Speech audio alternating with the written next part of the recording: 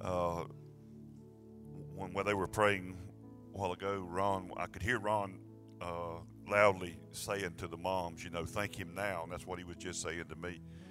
To just go ahead and thank him right now, moms. Thank him as it's a done deal. Amen. Amen. I'm going to let you be seated. When all the moms, I was really so thankful for Crawford being obedient to that. And there's so many that came forward. And my wife, she said to me, she said, everybody's got trouble with kids, right? You think you're the only one, and then you look and you see the altars filled with moms whose hearts are burdened or for their concern for their kids. And but did any of sometimes I'm trying to figure out, I guess that's probably a weird way of saying it. But while you guys were praying, any of you moms got I don't know if it's the daughter, granddaughter, niece, whatever, named Star. Her name is Star. That was standing down here, and sometimes I'm trying to figure out what God's trying to show me. I don't know if it's an individual or if God was just saying something concerning all these moms, and I just saw this little. I just saw like an image. It's like these flashes sometimes. But I saw this little girl crawl up in the Lord's lap, and He handed her a golden balloon that was in the shape of a star, and she said to say to to whoever was so burdened by her that you don't no longer call me orphaned. That's why God sent His Son, because this was an orphaned planet, and Jesus came to show us the Father. And I just say that to you that these children, whether they're grown or little. Uh, uh, God's got this. Amen. And, I felt like so many of you were standing here. How many of you moms were standing down here for healing with you want to see, that you're concerned about the health, or you need a healing with your family, your son or daughter? Hold your hand up. And I just really sense that this morning. A lot of healing power was just being released as you just prayed to God. These last two Sundays, I've been trying to, I guess you would say, exhort you to believe God, in the supernatural, and stretch out in faith and do these things. And I really want to be on that same stream again today, I guess you'd say, and that same flow. And as soon as I got home, actually, I didn't even make it home. I was having lunch after the service. And, of course, to me, the last two Sundays has just been a real emphasis of that by the Holy Spirit. And so I received a text while I was sitting there having lunch. And it was from one of the men from the House of Grace, Sean McConnell. And most of you probably wouldn't even know him. He's been gone for quite a few years. But some of the men here would still know him. And so Sean was there at the House of Grace, and then later on he actually ran the House of Grace when Pastor Keith had his vehicle accident, and really it's to the praise of God as how He's used Pastor Keith and Jennifer Stith in that ministry. And if you don't know what the House of Grace is, it's a men's ministry in Cook County that takes men in, and they live there. And no matter what their problem is, drug abuse or whatever it is, that they can come there free of charge. And they come and they're housed and they get the gospel. And it's just a way to minister to those men. And I've seen over the past few decades, I've seen so many men's lives radically changed and transformed. Amen. There's such one right there. And amen.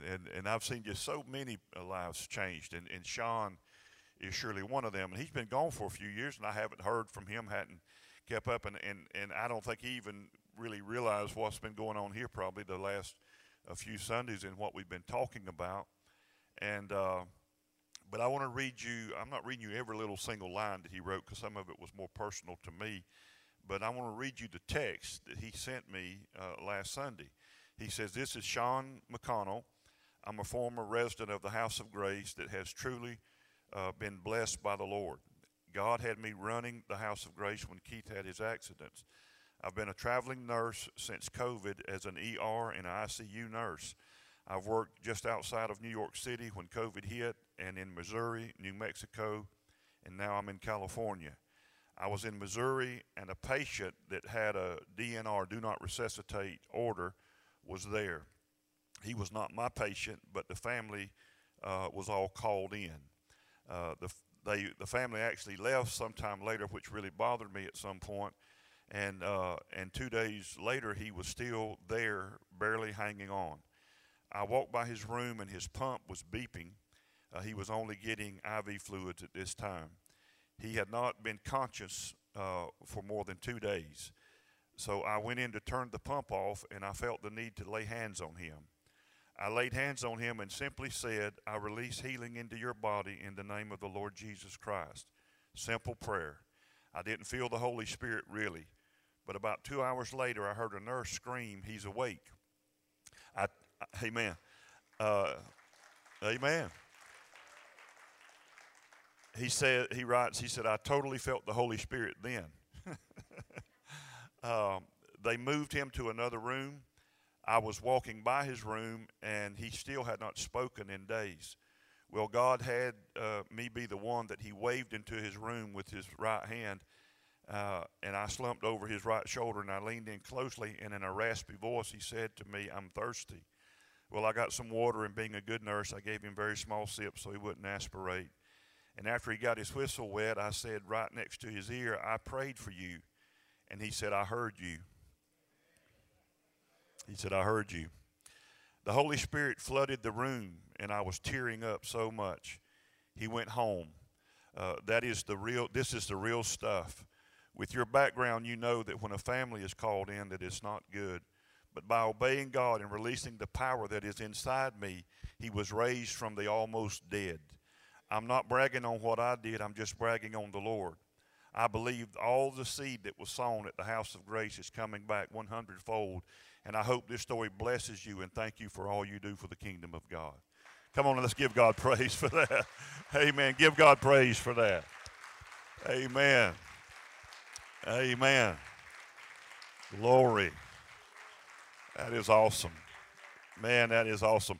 And we were just talking about that the past 2 Sundays, and then I'm sitting there and get that text from him.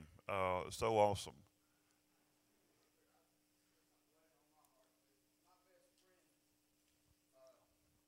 Granddaughter has had sepsis, and the doctors were filling her full of steroids and this, that, and the other. And they called me just in a bad way. And her daughter's missing work and this, that, and the other. And they called and talked to me. And after hearing your sermons and the things that were on healing, it just all fell in place. And they laid hands on her. And last night we went to a parade, and this child is healed. And we're seeing the manifestation, all the bumps that are on her, and the bleeding, and the hair that was falling out. All these things have ceased, and she was at the parade just jumping around and laughing and having a good time. Amen. Praise God. Amen.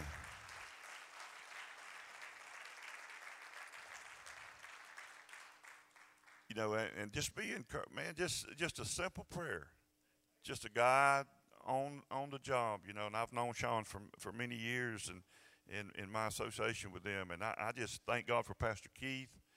Because that's the fruit of his ministry. He's the one that's ministered to this man and to these guys. And this guy, you know, his life was wrecked by this addiction, and then he went to the House of Grace, and God just turned his life around. He became one of the leaders at the House of Grace. Like he said, actually ran it for a while when Keith was out, and then went to nursing school, and got his RN degree, and God's just sounds like sending him all over the country. He actually wrote other things in the text to me. He did. I don't think he realized my wife was born in Deming, New Mexico, and he was working in Deming, New Mexico. And he said he would fly out of El Paso all the time when he was working there. And he said every day that I would go when I was in El Paso, he said I would drive by Rudolph Chevrolet, and that won't mean anything to some of you, but some of you've heard me tell that story But Sean said I would ride by Rudolph Chevrolet, and I'd always remember your air conditioner story and how God ministered to you. And he said it would just make me smile every time I rode by Rudolph Chevrolet in El Paso, Texas, and just to see God using a man. And that's the message today. That's the big idea today for you guys. It is because of what we have on the inside. You know, Crawford had mentioned last Sunday. He exhorted us, when he came up and about Acts 3, and that's what I want to talk to you about today. I went back and I got to looking at that. It made me want to just read it again myself, and there's just so much in that, and I don't think it's going to take me very long. But I want you to go to Acts chapter 3, verse 1, and I just want us to just pull out some things out of this story, because this is exactly what we're talking about. This is exactly the testimony that Sean texted me, and how God just used him. And in a simple prayer, no audience, nobody to watch, just I release healing into your body in the name of the Lord Jesus Christ. And man, I don't know what else you can say that's raising the dead, or like he said, the almost dead, and just through that simple prayer. And then the other thing, the man said that he was unconscious for days, and yet when Sean said that little prayer, just a real soft prayer, I release heat, the man said, I heard you. So and we've been told that medically, those people hear. And I believe that. I mean, we've seen those kind of things over and over. It says, now Peter and John went up together to the temple at the hour of prayer, the 9th hour, and that's actually 3 o'clock in the afternoon is when they were going to prayer. And I want to just say something to you, that I believe that the Bible here, the Holy Spirit, is going to special emphasis to emphasize to us that now we got Peter and John went up together. And you go, well, what's the big deal about that? Well, because just a few weeks earlier, one of these apostles denied that he even knew the Lord Jesus Christ. And the other apostle, John, was the only one that showed up at the crucifixion and stood there with Jesus and received the charge from the Lord himself to care for his mother. And can you imagine these two guys almost being polar opposites? One of them denied to even know the Lord. The other one did finally make his way to the crucifixion. And yet now the Bible wants us to see that these two guys, a few weeks earlier, that probably, would have been real easy to have hard feelings against one another. Or at least John not really wanting Peter to be hanging around him. But now the Bible shows them going up together to the temple at the time of prayer. The Holy Spirit wants us to notice that. And in verse 2 it says, and a certain man lame from his mother's womb, in other words, he was born like this, was carried, everybody say carried, and they laid him daily at the gate of the temple, which is called Beautiful, to ask alms for those who entered the temple. Now, the Jewish historian Josephus, now this is Herod's temple. This is a magnificent temple. And Herod had went in and just added to it and just created a magnificent temple. He did that to try to gain the favor of the Jews that he was in charge of by Rome to give oversight to. And Josephus writes about this gate. He said it was 70 feet high, 30 feet wide, a bronze gate that led into the temple. And it was actually situated 15 steps beyond where neither women nor people with any kind of maimed or unclean could pass, for it was against the law, and yet it was called the gate called Beautiful. That's what the people referred to it at.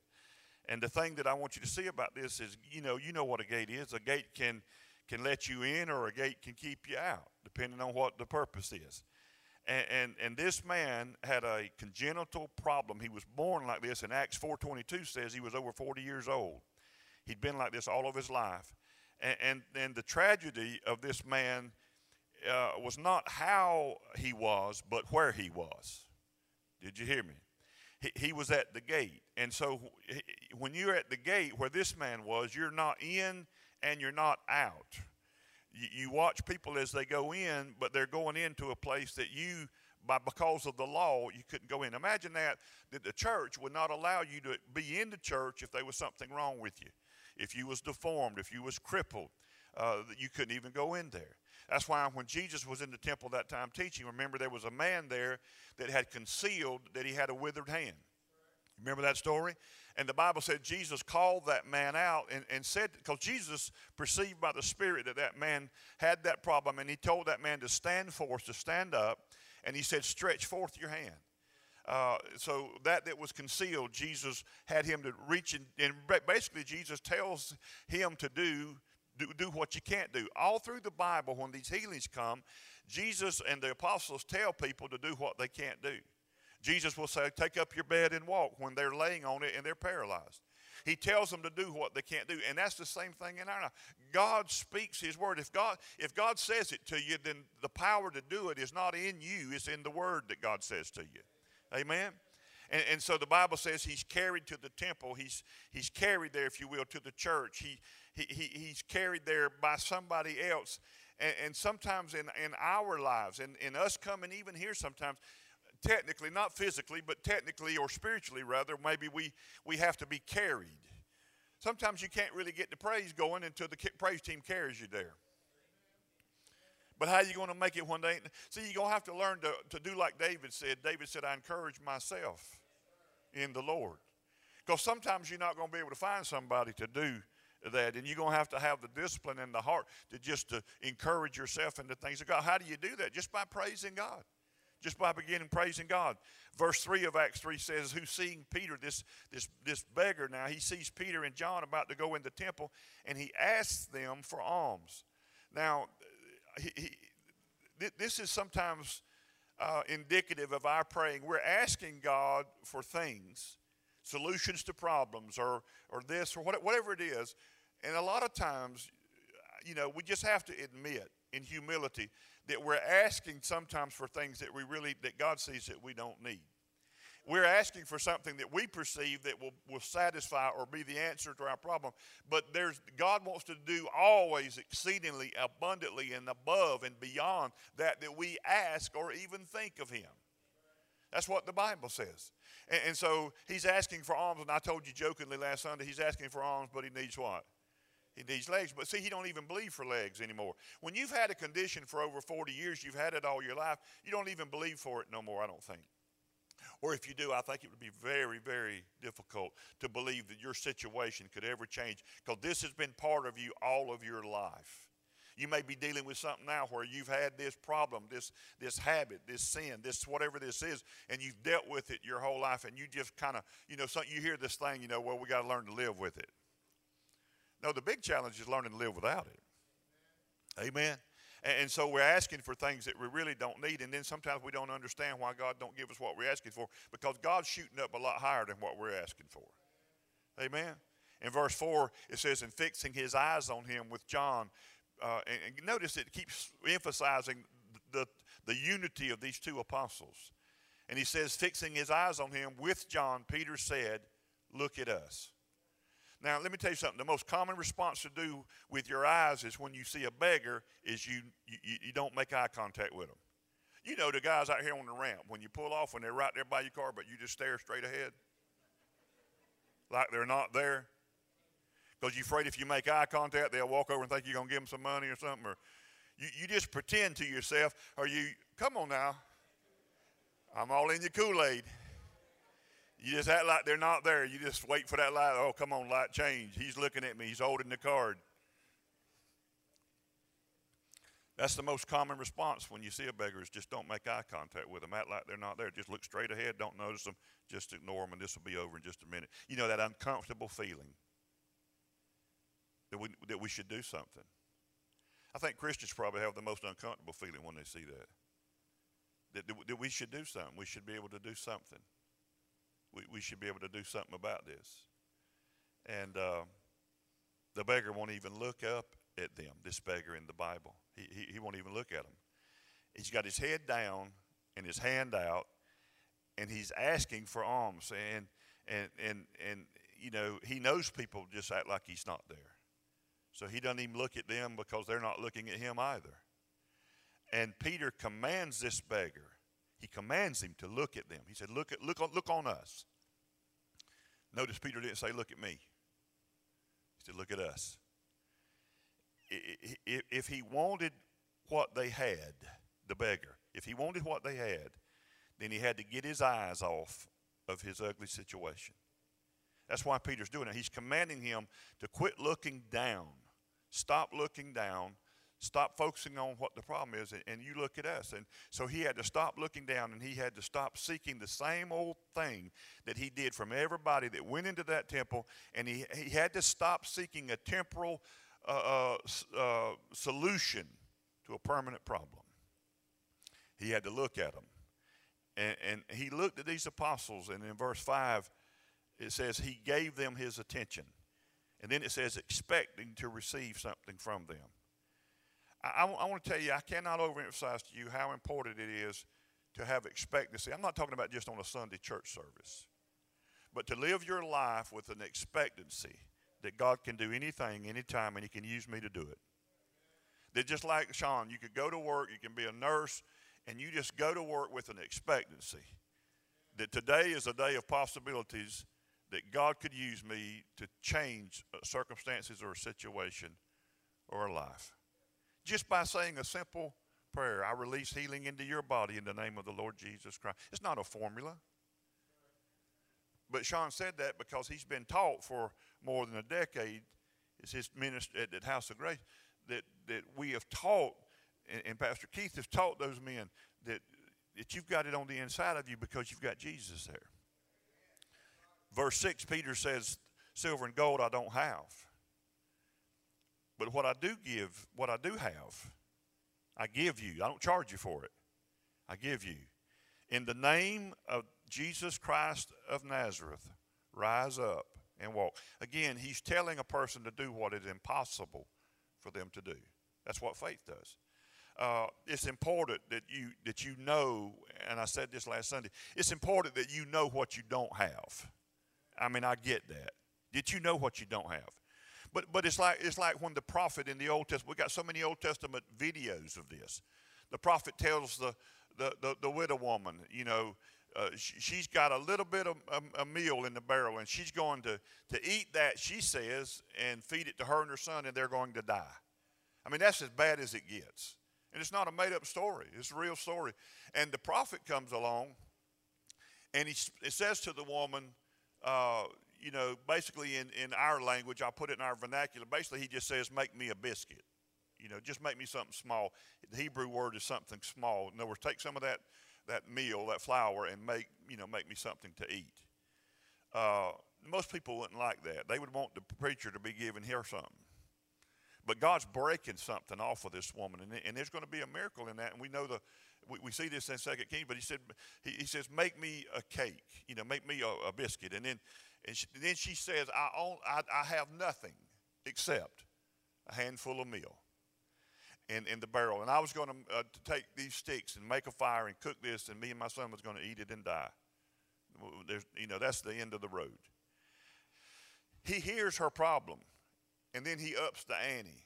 He actually increases it and says, bake me a cake. Now he's asking for all of it. First off, he kind of asked for a biscuit. Now he's asking for a cake. And see, and it doesn't make any sense. You would think he'd be doing something for her. He is doing something for her. He's bringing her out of the realm of her provision into God's realm of what he can do. And she does that in faith. And, of course, the meal never fails, it says. There's another woman that the prophet says to her, she said, I got a little bit of oil in a vessel. And he says these strange words to her. She says, I just got a little bit of oil. That oil represented just a little bit of money. He said, I need you to go borrow many vessels, borrow not a few. And so, because the debtors, the people that she was in debt to, were coming to take her sons into bondage, into slavery, because she could not pay the debt. And God gives us these stories. He gives us these videos. And she said, I got a little bit of oil in the vessel. He says, go borrow many vessels. And he actually says the words, borrow not a few. Now, she goes and borrows these vessels, and you gotta think of the reality of what went on when she said to somebody, may I borrow a vessel? And they know she's destitute, and they know she's a widow, and they know she doesn't have anything, and yet why is she wanting to borrow all these vessels? I don't know how the dialogue went down, but she borrows these vessels. Now, let me ask you this. The limit of faith was not based on God. It was based on her, just like it is on you and I. So she goes, borrows how many is many to her, and she borrows the vessels, and God told her to go into the house, close the door behind her, and take that little bit of oil and begin to pour into the vessels. Now, the miracle happens in her hands, just like I told you last Sunday. When they fed the loaves and fishes, the miracle of multiplication did not happen in the hands of Jesus. It happened in the hands of his disciples as they fed the people. And so the miracle of the oil multiplying didn't happen in the prophet's hands. He wasn't one in there pouring, she was. And the miracle that you're wanting and the miracle you're looking for is the same thing that the New Testament calls the working of miracles. Because if you want a miracle, you're going to have to work one. There is no gift of miracles in the New Testament. There is the gift in 1 Corinthians chapter 12 of the working of miracles. And the reason we don't see more miracles is because we got folks that don't want to work them, or afraid to work them, or too scared to work them. Y'all don't shut me down when I'm preaching good. Whatever the miracle is, you're going to have to be a co-laborer and be involved in it with God. You're going to have to lay hands on the sick if you want to see them recover. You don't have to call the preacher. You lay hands on, why? Because you're a believer. And these signs shall follow them that believe. They shall lay hands on the sick and they'll recover. But you got to lay your hands on them. You don't have to call a crowd or call an audience, but you lay hands on them. I told you last Sunday how Jesus was very strategic when he went into Jairus' daughter's house and they had all that unbelief atmosphere. Jesus removed that atmosphere. He wasn't being mean to those people. He just said, I can't do these miracles in the atmosphere this here of unbelief and death and despair. And so he told them all to get out, and he allowed the mother and the father and the Peter, James, and John, and they went in, and Jesus said, Talitha Kumai, and he raised her from the dead. And so you know, it's based on our faith. Jesus over and over said, go your way, your faith. Not my faith. He said, your faith has made you whole. But their faith in whom? In a person, in him. And so you see this over and over. She begins to pour, and the oil fills that vessel, and she pours again, and the oil fills that vessel, and she pours, and she pours. And then listen to the Bible. And the Bible says when the last vessel was filled, then the oil stayed, or it stopped flowing. So the miracle flowed up to the level of the faith that she exhibited. She's the one that dictated how much oil, not God. It was according to her faith of how many vessels the prophet encouraged her. He exhorted her, borrowing many vessels, borrowing not a few. And so whatever level of her faith was, that's when the oil, and as soon as there was nothing else to pour into, the oil stopped. See, notice that the supernatural, the oil's not flowing and she got to go get a mop or something. Or she's got to go, no, structure, order is important to God. Some folks are praying for oil, but you ain't got nothing to pour it in. You don't have any structure. You don't have any order in your life, and you're praying for miraculous things. You don't, so, oh, God, give me $1 million. You ain't even got a plan for $100, much less $1 million. You don't even have a plan for it. You're praying to hit the lottery, and you ain't even got a plan if you was to win it. Come on, y'all. So Peter says to this guy, I don't have what you're asking for. Silver and gold I don't have, but what I do have, I give you. Now, if you could ever come to the realization of what you do have, what do you have on the inside of you? Christ in you, the hope of glory. Christ in you. You have Christ in you. That's an easy one-word answer. What do I have? Christ. You don't need to have all the theology. What you carry in you is Christ. If you're born again, you are a carrier of the Lord Jesus Christ. You are an ambassador. An ambassador, don't get all, you represent him. In other words, you represent him. You are to do what he would do would he be here physically. It really is like it was popular some years ago. What would Jesus do? Now, they were all talking about be nice and sweet, and treat everybody kind, but what would Jesus do? He'd lay hands on the sick and heal them. And he said, what I do have, I give you in the name of Jesus Christ of Nazareth, rise up and walk. Now, notice how different these New Testament people prayed and how the church prays for healing today. Think about it. I want you to just pause for a second. You bring up somebody that's sick today. This is how most of the church prays. Oh, God. They ask God to do it. They ask God to. oh God, would you please heal this person? But you won't find that prayer in the New Testament. You don't find that. Because Jesus didn't ever say pray for the sick. He said heal the sick. And you go, well, I can't heal anybody. Hey, we know. But you can access that power that has already healed everybody, because by his stripes you were healed. And it's through grace, through faith in him. The same way salvation comes. You are saved by grace through faith. Healing comes by grace through faith. It's the same faith. It's the same Jesus on the same cross that paid the price. He shed his blood for the remission of sins, and he bore stripes on his back for the healing of our sicknesses and diseases. Amen. But that's not how we've been taught in the church. We've been taught that it's something that God can do. Sometimes he will, sometimes he won't. Sometimes he do, sometimes he don't. It's like, rolling the dice. God, would you heal this one? Or people prayed for somebody. They prayed for the grandma. She didn't get healed. She died. And they said it don't work. They never pray again. And I have seen, I was thinking, this morning, in my life now, I have seen so many, I don't want to put a number, but many, many miracles in my life and ministry. Now, what a wonderful thing. I don't have any excuse to ever doubt God. I just got no excuse. But yet on the other side of that, I have seen people experience so many, and I've seen people have the miracles. You got to think about the children of Israel. They're in that wilderness journey, they lived a daily miracle, and yet they turned in their heart against God. So don't ever think that miracles are the answer to, if we could just see a miracle, then we'd believe. No, you wouldn't. Because you're not saved by miracles. You're saved by faith in the person. God's a miracle-working God. But that's not what saves us. These prayers are just really all through the Bible. They're declarations when it comes to healing. You're just declaring what's already been paid for. You're drawing on that. But most people, if I pray and when I pray for people to be healed, your average Christian, they're offended by the way I pray.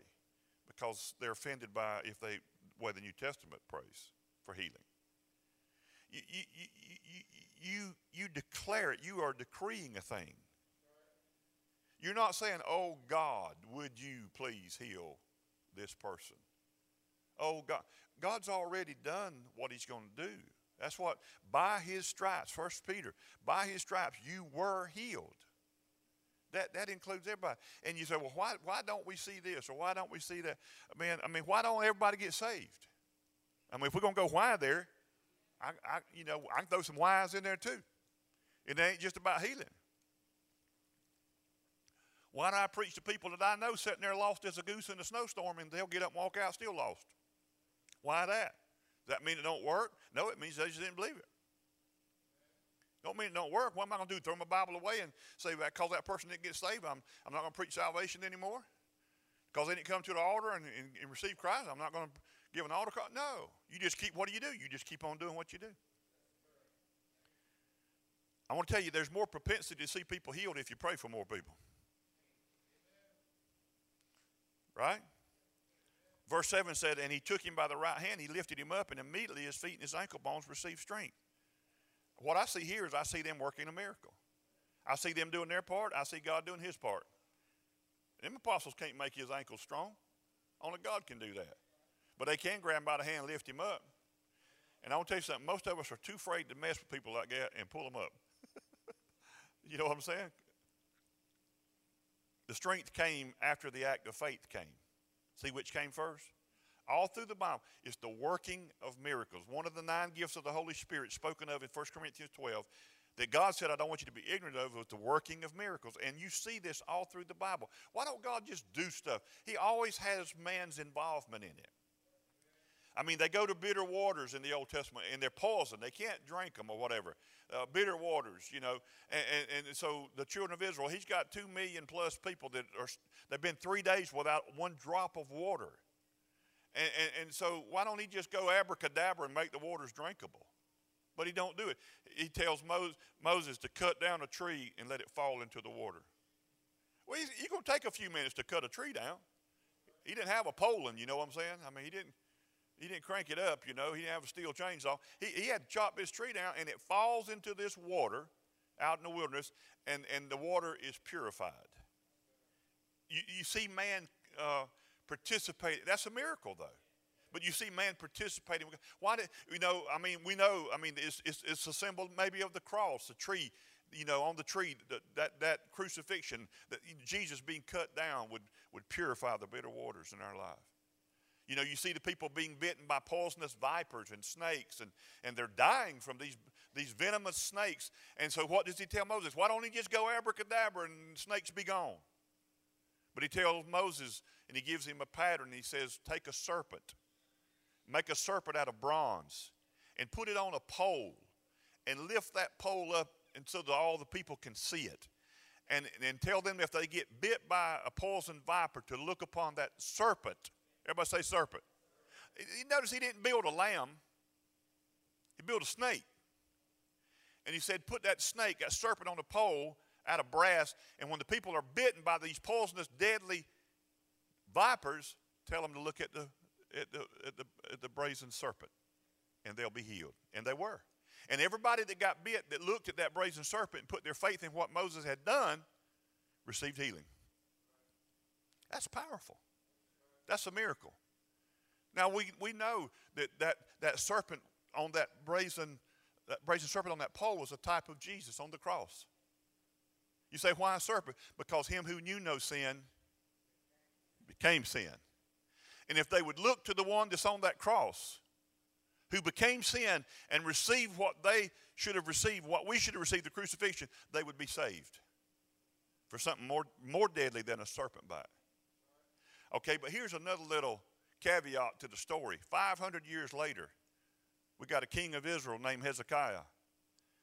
And Hezekiah was a great king. He probably only second or third from David, Josiah, and then Hezekiah. He'd be in the top three. Brought great reform to Israel. Tore down the high places and false gods and all that stuff. But one of the things when he was on his rampage of tearing down all the idols and stuff, you know one thing he destroyed, the Bible says, was the brazen serpent. Listen, imagine this. 500 years later, they're still doing that brazen serpent thing. 500 years later. The church, it's not that the church don't do what God says, it's that the church does what God says too long. If God ever says something and we do it and it worked, then we got us a formula. We've got a method and we don't ever want to change it. And so what he did, can you imagine the hell that Hezekiah caught by giving the order to destroy what God said to make? Who told Moses to build it? God did. Did it work in that generation? Yes. Subsequent generations, it's just a religious, this is what the Bible says. He said, destroy it, Hezekiah said, because it has become Nehushtan, which means it's just a piece of brass. So what do we have in a lot of churches in America? They're still dragging around a brazen serpent. They're dragging around an old move of God that God said to do 500 years ago. Or they do in church the way they did 500 years ago. Or they're still doing it the way they did 1,000 years ago because that's the way grandmama did. But it ain't working. Ain't nobody getting saved when they're looking at it. And we put more value in a formula or in a church ritual. See, it wasn't that snake on that, wasn't that brass snake on that pole that was saving the people. It was God. And that was simply a way for them to relate to God. And God was speaking in that old covenant language, something that they could understand, that Jesus was coming. That if we would look to the cross, if we would look to Christ, then we would be saved. Can somebody say amen? But you got to participate with God. And I love in Acts 3:8 it says, so he leaping up, he's healed. Now he's leaping up, it says stood and walked, listen to this, entered the temple. Now he had never been able to go there. This is his first trip into the temple. He enters the temple with them, and look at this, walking, leaping, and praising God. Apparently it was a charismatic temple, I don't know. But he's walking, he's leaping, and he's praising God. See, that's why folks will do that when they really get a hold of God. See, he's walking. What does that mean? God had physically healed him. He's leaping. What does that mean? He's been emotionally healed. He don't care what you think. He's just jumping and he's springing. His soul has been restored to him. And then he's praising God, it says. What does that mean? He's been spiritually made whole. God heals the whole man when he does it. Can you say amen? And he enters the temple with them. And the first place he wants to go is in that place that he's been barred from being able to enter into. And he goes in there, and in verse 9 it says, and all the people saw him walking and praising God. And they knew that it was he who sat begging alms at the beautiful gate. Now notice the little nuance of phrase. When I read to you that it said it was the gate called Beautiful. But now it doesn't refer to it like that. Listen, you can call it whatever you want to call it, but you can call it church. You can call it whatever you want to call it, but as long as the lameness stays and the bondage stays and the addiction stays and the problem stays, it ain't beautiful. Some reporter trying to be smart one time asked Abraham Lincoln, they said, how many legs does a cow have? And he said 4. He said, well, how many legs does it have if you count his tail as a leg? Abraham Lincoln said, still 4. He said, you can call it anything you want to, but it ain't a leg. And that's what we got people doing. We got people calling things something. They're calling sin, wonderful, calling this. We're surrounded by the whole society now. They call things wonderful. They call it beautiful, but it ain't beautiful. Because the bondage is there, those things. But this now, the Bible changes the phrase, and it says that we know that this is the man who was set begging alms at the beautiful gate. They don't say at the gate called beautiful anymore, because now it is truly beautiful, because this man has gone past that gate. And at the beautiful gate of the temple, and they were, look at this, they were filled with wonder and amazement at what had happened to him. I want to tell you, testimony is important. Just what I started with, giving Sean's text that he sent to me last Sunday while I was eating my lunch. That is so important. I mean, it just filled my heart. It was so important, because I was like, this is just what we just got through talking about. This is just what we got through talking. Such as I have, give I unto thee.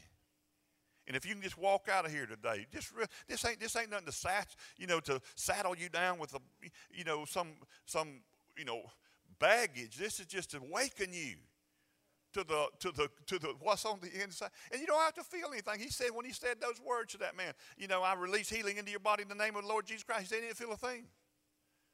But he said 2 hours later, when that nurse hollered, he's awake, he sure felt something. Don't worry about it. The feeling will catch up with the faith.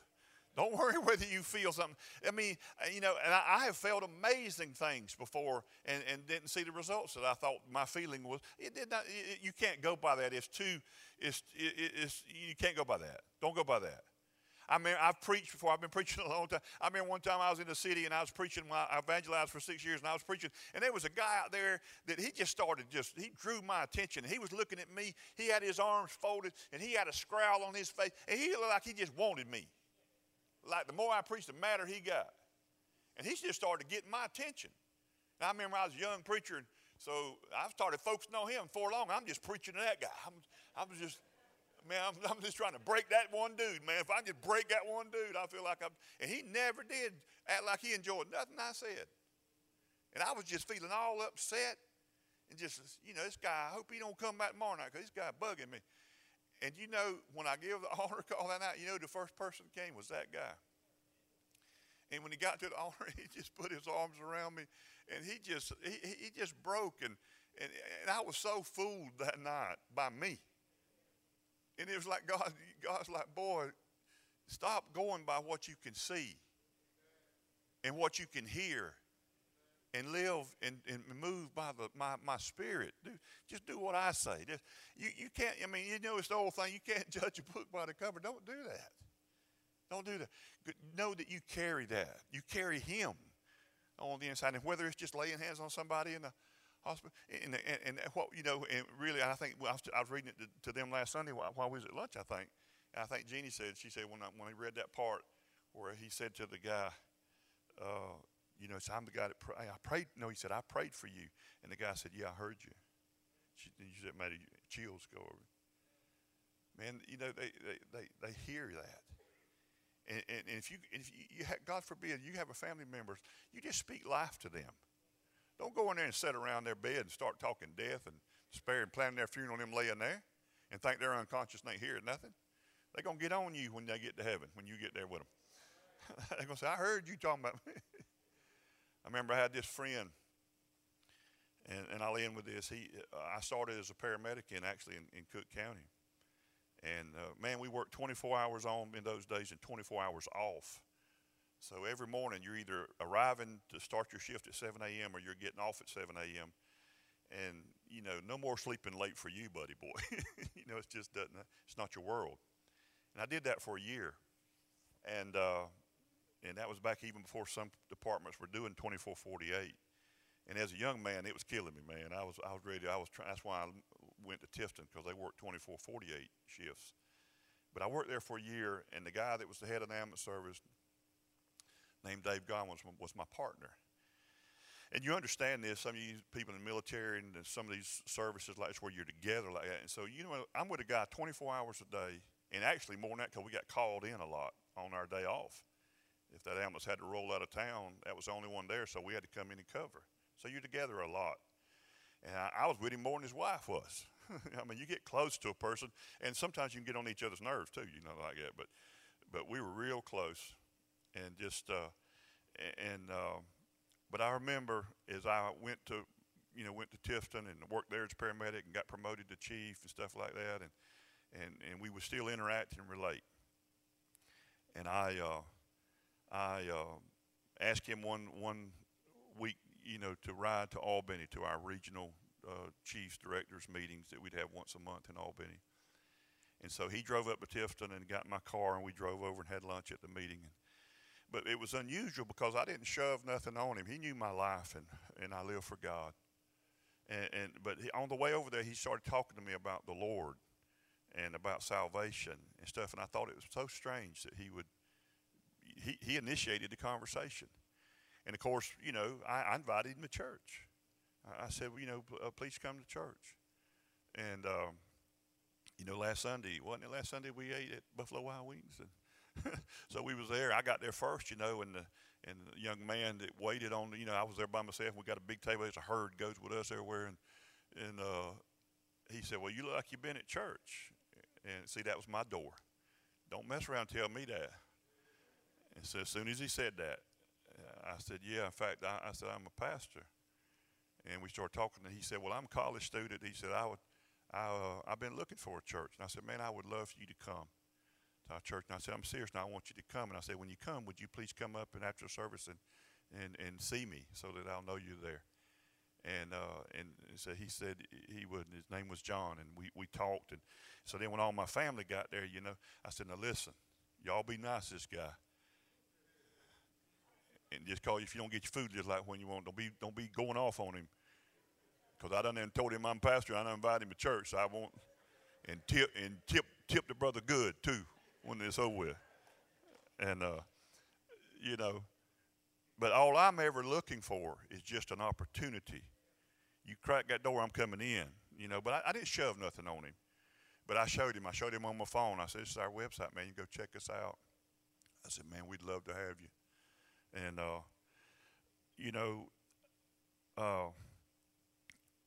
that week, Dave, he came to church where I went to church. I wasn't preaching to pastor, and he just came to the church I attended. And he came to the altar, and I went down and got on this side of the altar and knelt in front of him. And I didn't ask him nothing. I didn't try to, but he